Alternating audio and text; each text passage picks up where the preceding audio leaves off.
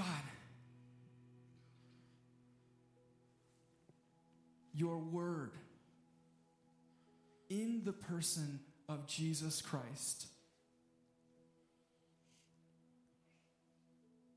creator of all things and recreator of our hearts, so that we are new creations, fashioned for good works to your glory, Jesus. Thank you for your work of creation and recreation. It's you alone, by the power of the Word of God, speaking life from death, speaking light from darkness.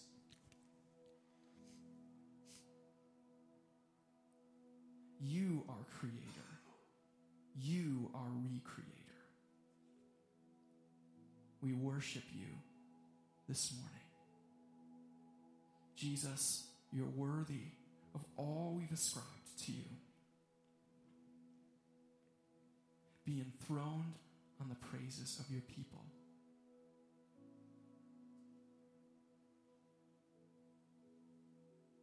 Now, by your Spirit at work in us, continue to move. Help us to exult over your word. Help us to do what it says. We pray now for Pastor Blake. Give him a boldness, a courage, a wisdom, a clarity to proclaim your word, your truth.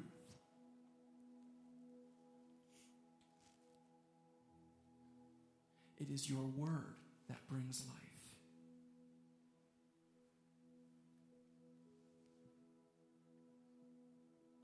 Thank you for your word.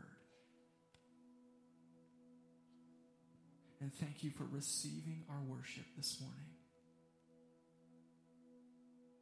And it's in the mighty name of Jesus that we pray. And all God's people said, amen and amen. You can be seated as we continue in worship.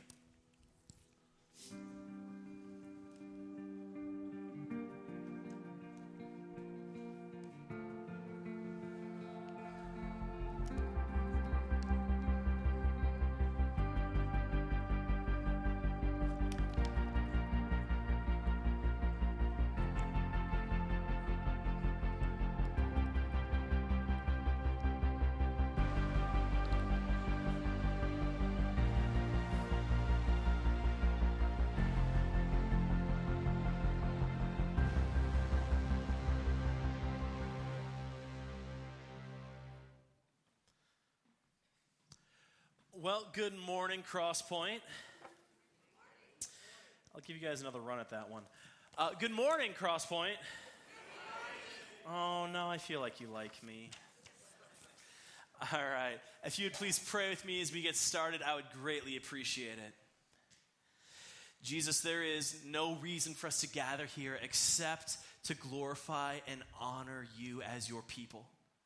And we ask that as we dive into your word, that is exactly what takes place, that you would glorify yourself, that you'd use a broken messenger to declare the perfections of who you are and how you want us to run after you. We need you. We long for you to be working, because that is the only way anything of worth or value is accomplished, is if you do the work. So God, that is what we ask. And we trust you to do a work. And we look forward to how you will shape us and how you will meet with us as we dive into your word. We thank you in Jesus' name. Amen. All right, so we have been in this series for the last few weeks, the Sermon on the Mount. Sermon on the Mount, Mountain Hill, whatever you want to call it. Basically, elevated surface, Jesus up on top, sea of people proclaiming the glories and the wonders of God. And we start with the Beatitudes, the beginning of this sermon, and the blessed are, God blesses those who are. We've talked so far about the poor in spirit, those who recognize their spiritual bankruptcy. And we've talked about those who mourn, and context specifically about those mourning over their sin.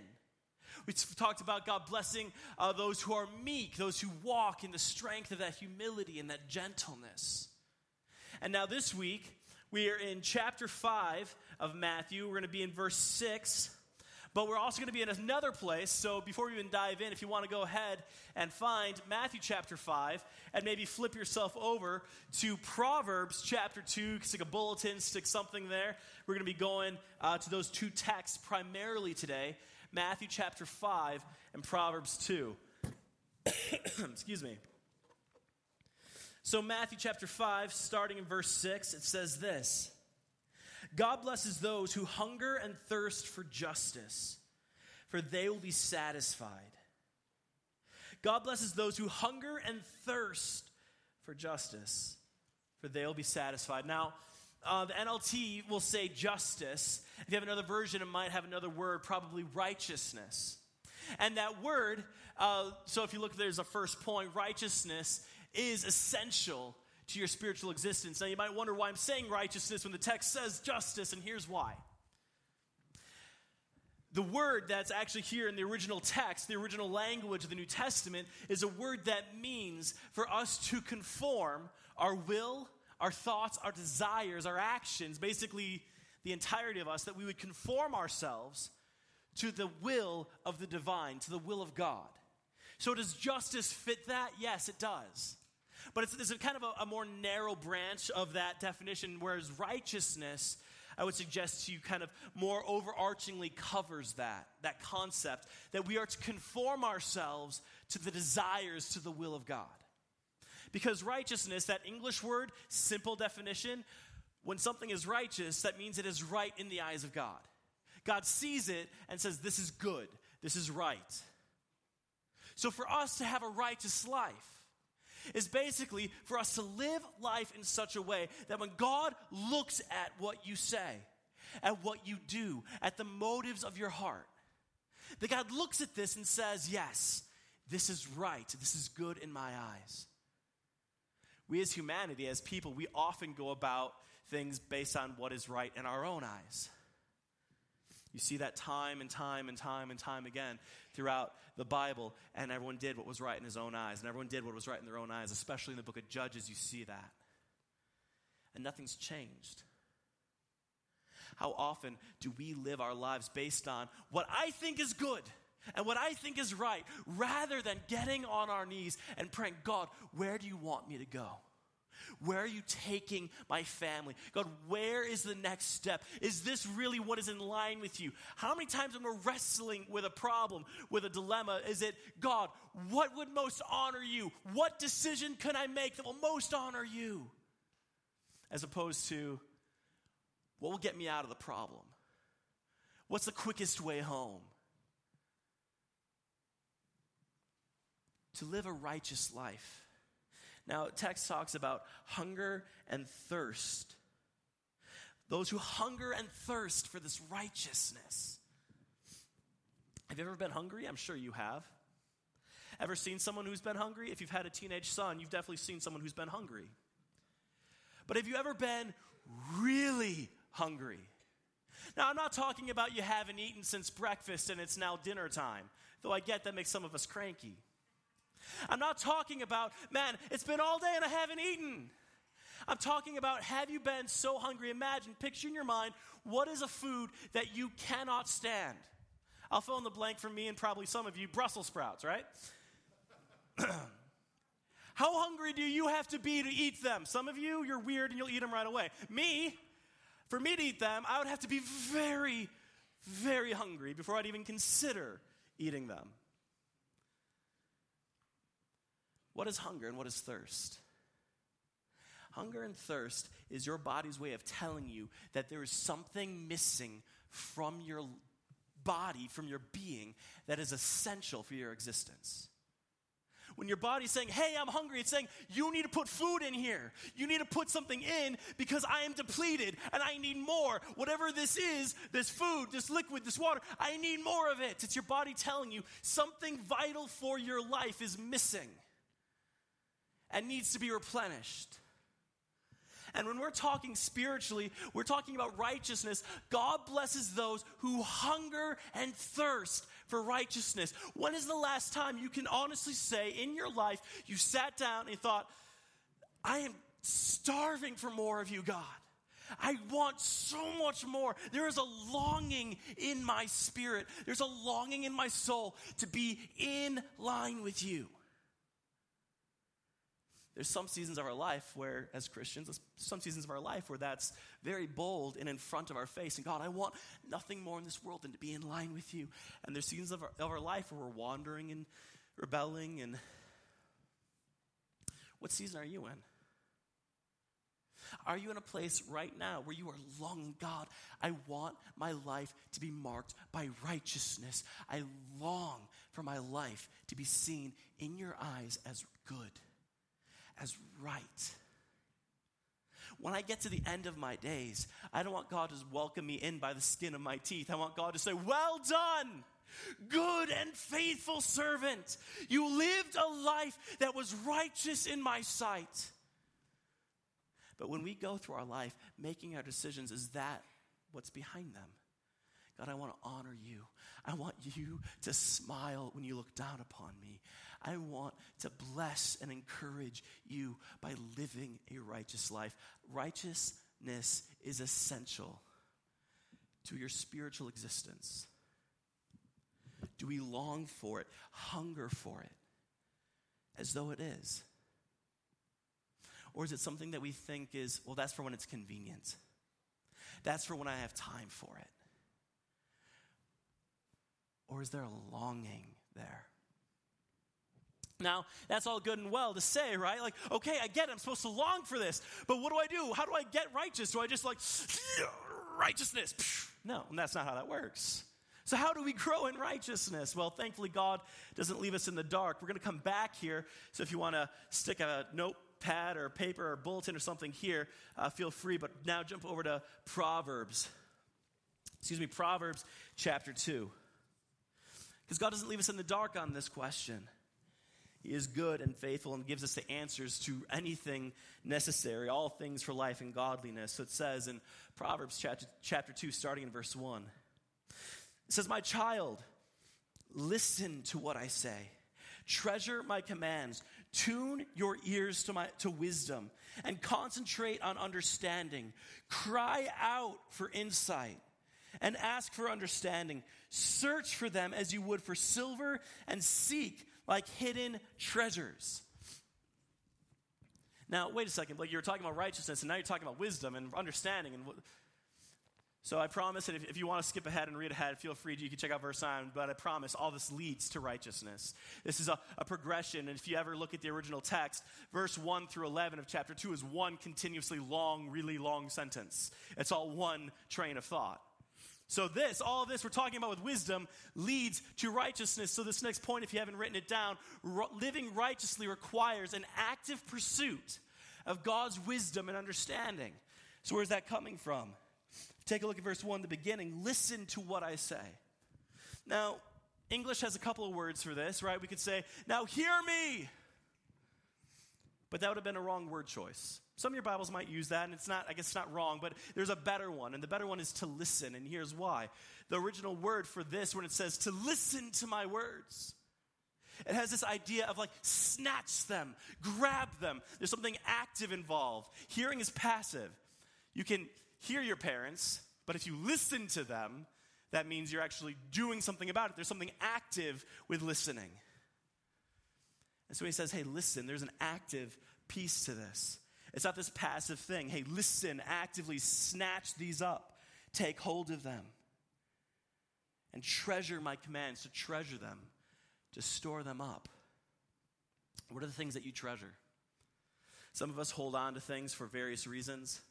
You might hold on to a pocket watch from a grandpa. You might hold on to flower petals from a bouquet from your prom. You could hold on to 1,000 things for various sentimental reasons. And none of that's wrong. Although if your garages get a little too full, you may want to winnow it down a bit. But we hold on to a lot of things. We treasure a lot of things. But do we treasure wisdom? Do we seek it out? In verse 4, it talks about seeking it out like silver, like it's this buried treasure. And the word there for seeking and searching, it has this connotation like you're digging up the dirt, you're turning over the rocks, you're searching, scouring for it. A lot of times our idea of looking for wisdom and looking for counsel ends at asking someone for advice. Now, is it wrong to ask someone for advice? By no means.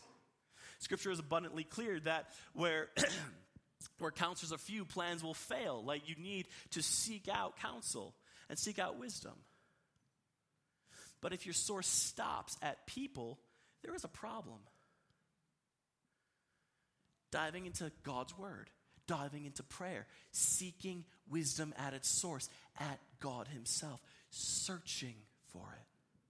See, if we hunger and thirst for righteousness and you desire that kind of life, it starts with this. It starts with, God, I want to know what is wise. I want to understand your ways, to seek out God's wisdom and God's understanding.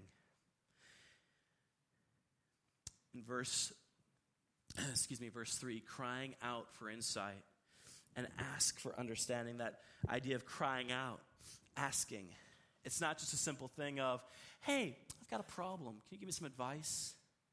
It's the idea that you are before your Creator and you aren't praying in your head. Not that that's wrong. You aren't even talking aloud.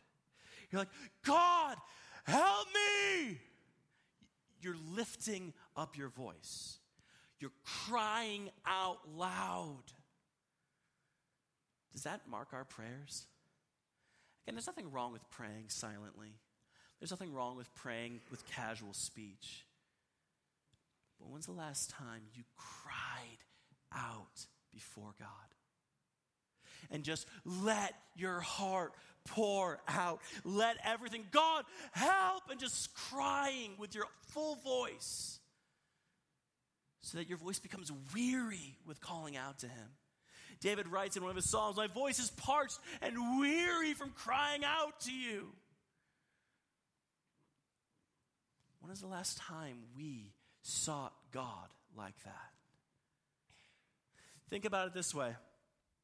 When you are walking around your life, doing your thing, and you just need a little advice, you might ask someone to come over. So, hey, can you help me out with my computer? Hey, can you help me with my, I'm putting up a wall. Can you hold a board? You might, ask calmly, casually. But if a plank was fallen upon you, you can't get up, and you stay there without help, you will die. How do you cry out then? You're like, hey, I'm here! Right, there's different ways of asking for help. One is calmly, but one is understanding the dire situation you find yourself in. And when it says cry out, you understand the dire situation. God, there is no wisdom but yours. There is no understanding but yours. That wisdom that comes from heaven above. James 3:17 says this. James 3:17, but the wisdom from above is first of all pure.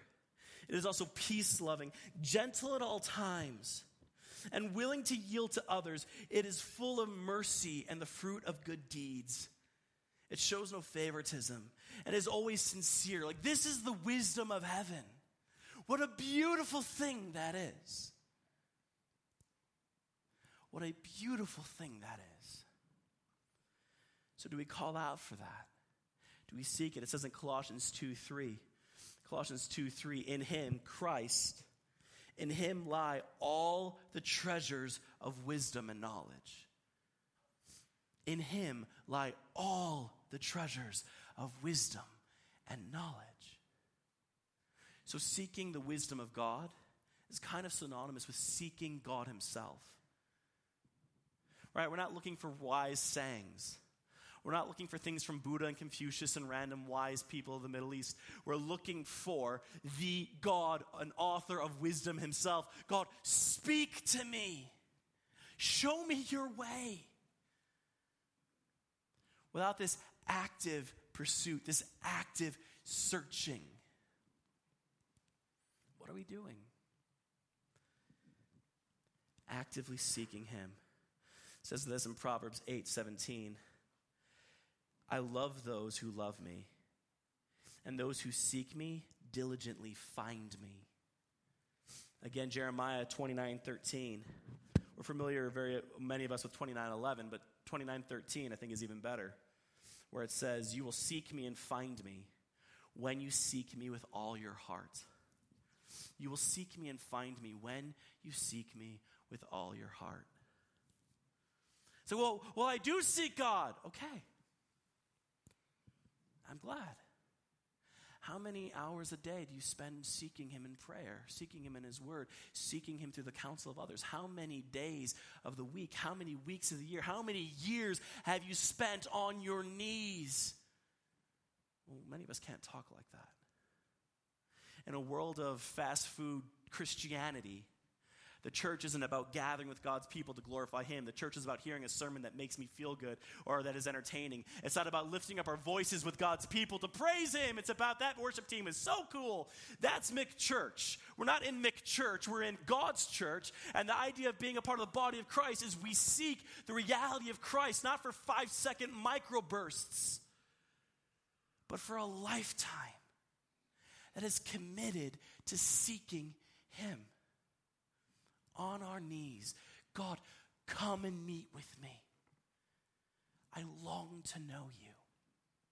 I long to have this relationship with you. Because it's only through that we find ourselves changed. It's only through that. It says in 2 Corinthians 3:18 that it is by the Spirit of God that we are changed from one degree of glory to the next as we are transformed to the image of Christ. Or in Romans 12:2 it says, do not copy the behavior or customs of this world, but let God transform you into a new person by changing the way you think. Then you will learn to know God's will for you, which is good and pleasing and perfect. You want to have a life that is righteous, a life that is marked by the blessing and the thumbs up, more or less, from God above, then you have to seek his wisdom. Where do you find that? You find that in him. You find that in his word. You find that when you spend time with his people. You find that when you pursue a life of God. Let's keep going on in the text. Proverbs chapter 2, verse 5 now. It says, then you will understand what it means to fear the Lord, and you will gain knowledge from God. I love that. And then you will gain knowledge from God. Verse 6, for the Lord grants wisdom. From his mouth come knowledge and understanding. He grants a treasure of common sense and to the honest. He is a shield to those who walk with integrity. He guards the paths of the just, and he protects those who are faithful to him. Like, think about that for a minute. He grants the knowledge. It's this treasured knowledge that he's stored up. He's like waiting to pour it out. He's like, if you're seeking after me, you're seeking my wisdom, you're diligently searching. It's described as a silver, as a treasure. What that's saying is that not only is wisdom a worthy pursuit, but it is worth the discipline and diligence that is required to find it. It's worth the effort. Because at the end of the effort, as we continue after him, you will gain the knowledge of God. God will grant the wisdom. From his mouth comes the knowledge and understanding. What an amazing thing that is. If you seek God in his wisdom, you will learn to fear the Lord, and you will gain his wisdom. Now, the fear of the Lord, a commonly misunderstood thing by many people, because we often say it's about having a reverence for God, which is not wrong, that's right, but then we tend to leave it at that. And we tend to not go further because that goes further. The word here, fearing the Lord, the word literally involves terror. Now, so why would we be terrified? How did God create the universe? Go ahead, lift up your voice. This is the part where you participate. How did God create the universe? Say it. He spoke it. When's the last time your words affected anything except maybe your spouse's emotions? When's the last time you said, and it was so, in the sense of, I'm really thirsty. I could use a nice cold bottle of root beer. Root beer! I try sometimes. It doesn't work. But we can't do it. We don't have the ability, we don't have the capacity, but the star-breathing, universe-shaping author of life itself, his words are enough. The God of this universe spoke, and it was. That God should be terrifying when we realize, thank you, when we realize how good and perfect he is. When this is the God that tells us, hey, live a life of righteousness. When our life is not marked by righteousness, but by sin, there should be a fear of that because we as sinners standing before a perfect, all-powerful judge, there should be a fear and a terror there. Now, does that fear and terror always live like, I walk around constantly afraid he's just going to smite me and, squish me into the ground? It shouldn't. Why? Well, 1 John 4, perfect love casts out all fear. It starts with a fear of the power and the authority of who this God is. But then as the love of God is washing over us, you no longer fear that he's just going to smite you off the earth. Why? Because his love encompasses and surrounds you. But it doesn't replace the reality of who he is. So there's still this healthy fear and reverence of who God is. Now, why is it important? Why is it important to have that? Because without that, we're stupid. Whoa, hang on. I'm not stupid.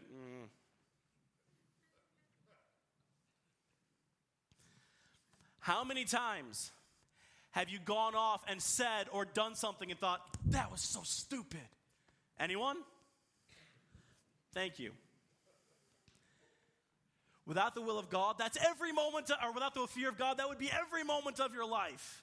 You might not be wise enough to know it was stupid, but without the fear of God, every moment would be so. Because any moment lived apart from the grace and the mercy and the love of God is beyond foolishness. And the fear of the Lord is what brings us to that place of knowing our need for him. So when you seek his wisdom and you're seeking after him, you develop this fear of the Lord and you gain the wisdom of God. And what an amazing thing that is. God grants the wisdom. He grants a treasure of common sense. On the NLT it says common sense. That word is hard to translate. It basically is this idea that it is effectual counsel. It is sound wisdom. This is advice that you should take it and do it because you do it and good things happen. That's what the idea of what this is. So when it's saying common sense, yes, but it's like this is counsel from God that you do this, good things take place. Does that necessarily mean everything you wish and hope for comes true? That's not what it's promising. It's promising God's will is accomplished through it.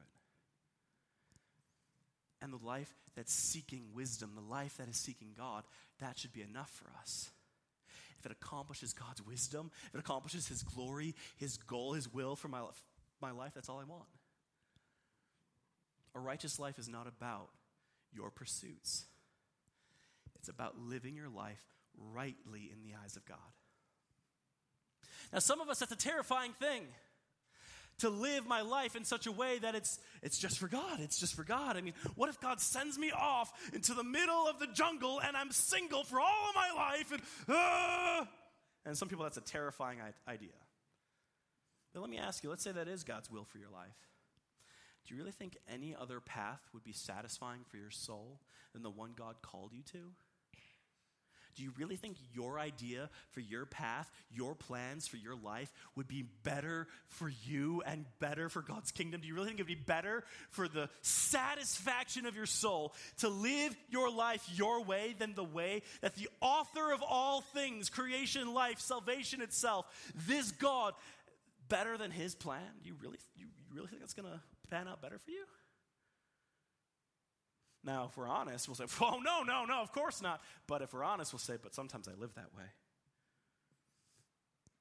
The life of someone who is righteous is marked by following God's path, God's will, God's desire. Why? Because it's conforming our lives to Him. And how do we know how to do that? You learn to fear the Lord and learn to gain His counsel and His wisdom. That's His word, that's His people, that's Him Himself. You learn to sift through the counsel around you and discern, is this of God or is this just some foolish thing of men?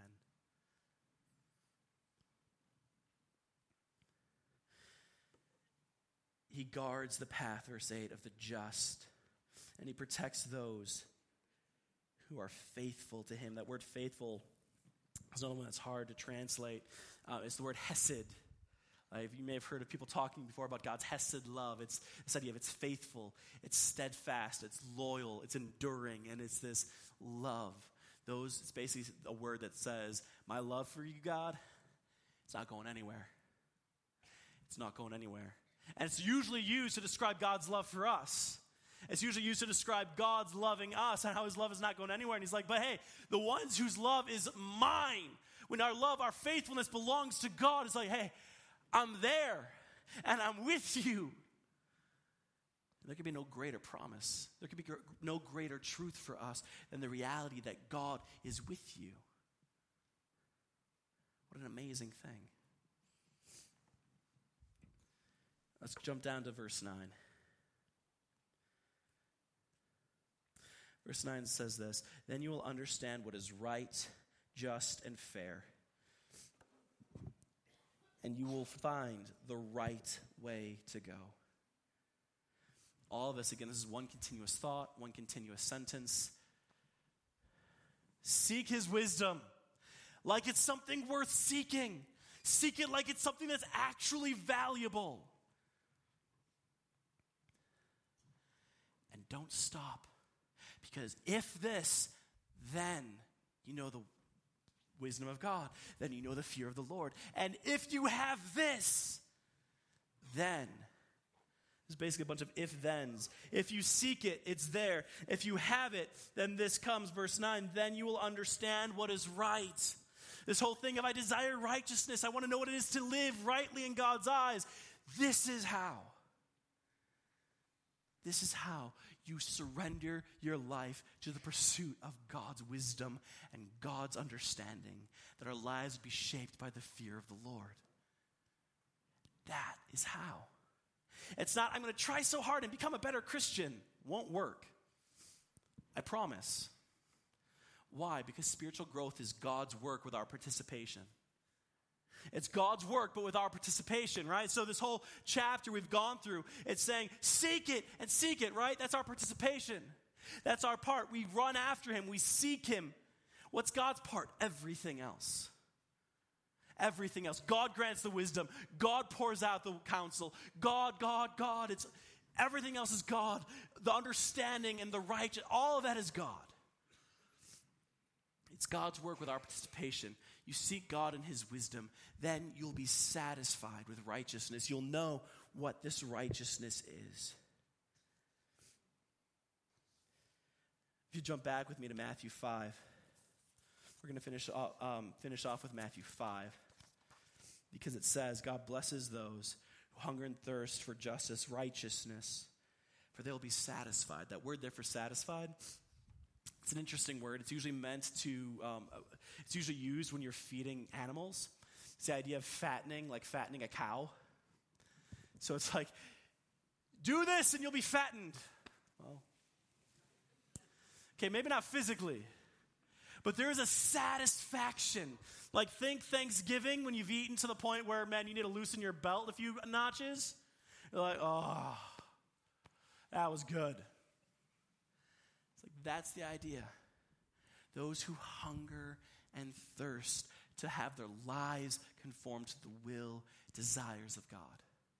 Those who long for that. Recognize this is something essential for my life. God will satisfy you. But satisfy you completely and thoroughly. You'll just be like, Is that saying that life is perfect? No, life's not going to be perfect this side of eternity. But it is saying you'll have this understanding of righteousness, and your life, when you live with this hunger and thirst for righteousness, your life will be marked by righteousness. And there will be a satisfaction in the soul of God. My life is pleasing to you. I know I make mistakes. I know I sin, but I know the blood of Christ covers over me. And I know that the grace of Christ showers me with your goodness. And I know that my life is marked by your righteousness. It's not of my own. It's your righteousness. Because when I live my life in a way that pleases God, that is righteous. That is right in the eyes of God. It's not something we are capable of doing on our own, but it is something that he enables us to do. And what an amazing, amazing thing. Because all this comes from God. Remember this. All comes from God. It says in James 1:5, if you need wisdom, ask our generous God, and he will give it to you. He will not rebuke you for asking. It comes from him. Ask for him. Now, there's something that I want to touch on here as we are wrapping up our time together. Sometimes as we're talking about righteousness, as we're talking about living a life that's pleasing to God, I understand there may be some of us sitting in this room that think back on your life and think, man, I could never have a life that is righteous. I know what I've done. I know where I've been. And Pastor, it's all good and all for you, but you don't know where I've been. It's like, well, you don't know where I've been either. And I don't need to know where you've been. All I need to know is what Christ has done on the cross. It's like, but Pastor, you don't understand. I've let God down. No, you haven't let God down. You know why you've never let God down? Because he didn't trust you to begin with. He knew what you're capable of, and he knew that you were not capable of earning your salvation or earning his favor. That's the whole point of the cross. That's the whole point of Christ living the life you never could. Because as he lived the life you couldn't, he was able to go to the cross and shed his blood for you. His life poured out for you. And in doing so, that sin, that failure, that shame that you hold on to, that God says, hey, let it go. At the cross, it was paid for. At the cross, it was done. And what an amazing thing that is. At the cross, it was done. He declared, it is finished. The only thing that stops you from living a life of righteousness in God is when you don't have God. If you have him, if you surrender your life to him, then you have everything you need. Because he's the one who brings righteousness. He's the one who brings the wisdom and the counsel and shows you how to walk in his ways. If you have him, you have everything you need. Do you understand that? You don't have to have lived the perfect life. We see in Scripture the picture of Paul. So often pastors use this illustration, but it's so worthy of being used. That's why it's used all the time. Paul was a mass murderer against the church. We have no idea the countless lives that were damaged and ravaged by his hatred for Christ. Until one day, when he meets Christ, and his life changes, and he becomes an apostle for the church, and he plants churches, and he writes like half the New Testament, and God uses him in powerful ways. Why? Not because Paul was anything special, because he was someone who had surrendered his life to God, and God's like, I'm going to use that. And Paul didn't even hide from his past. He's like, I'm the greatest of sinners. Why? Because when people see where you've been, that's the only way they can see the journey God took to bring you to where you are. You have a past, so does everyone. The past doesn't stop you from following Christ. Christ has already erased that barrier at the cross. The question comes down to, do we, by faith, embrace that, surrender to that? we've talked about in the beginning of all this, our spiritual bankruptcy. There's no possible way for us to earn it. You receive it by faith. So if that's something you've never done, if that's something a place you've never been with God, it's like, God, I've heard about you, but I don't know if I've ever really surrendered my life to you. Before you leave this place, talk with somebody. Whether it's myself, another pastor, we have a prayer team that'll be up here later towards the end of the service. Talk with somebody. But maybe you're like, I do know God, but it's fine. Paul has this great story, right? But I'm a Christian and I still keep sinning. Welcome to the club. God's grace still continues and still continues and still continues. And the point of the Christian life is not that you're perfect, but that you are being perfected by the God who's already accomplished all that is necessary for your salvation and for your perfection. And one day we will be perfect for eternity. That's not this day. I long for that day, but that's not this day. So what do we do this day? This day, by the grace and the will of God, we throw ourselves at his feet and we cry out for his wisdom and we cry out for him. That he would guide us, he would shape us. God, teach me, unite my heart, as the psalmist writes, unite my heart to fear your name. So that we would walk in his ways. We would walk in truth, in justice, and righteousness. That we would walk in a way that honors him and declares the goodness of God to any who see. Please pray with me. Jesus, there is absolutely nothing that we can do to earn our way to you, to try and make ourselves look pretty in your eyes. All we can do is surrender ourselves to you. You've already done the work in our life, or for our lives. You've already done the work for our lives. So God, let us surrender to you.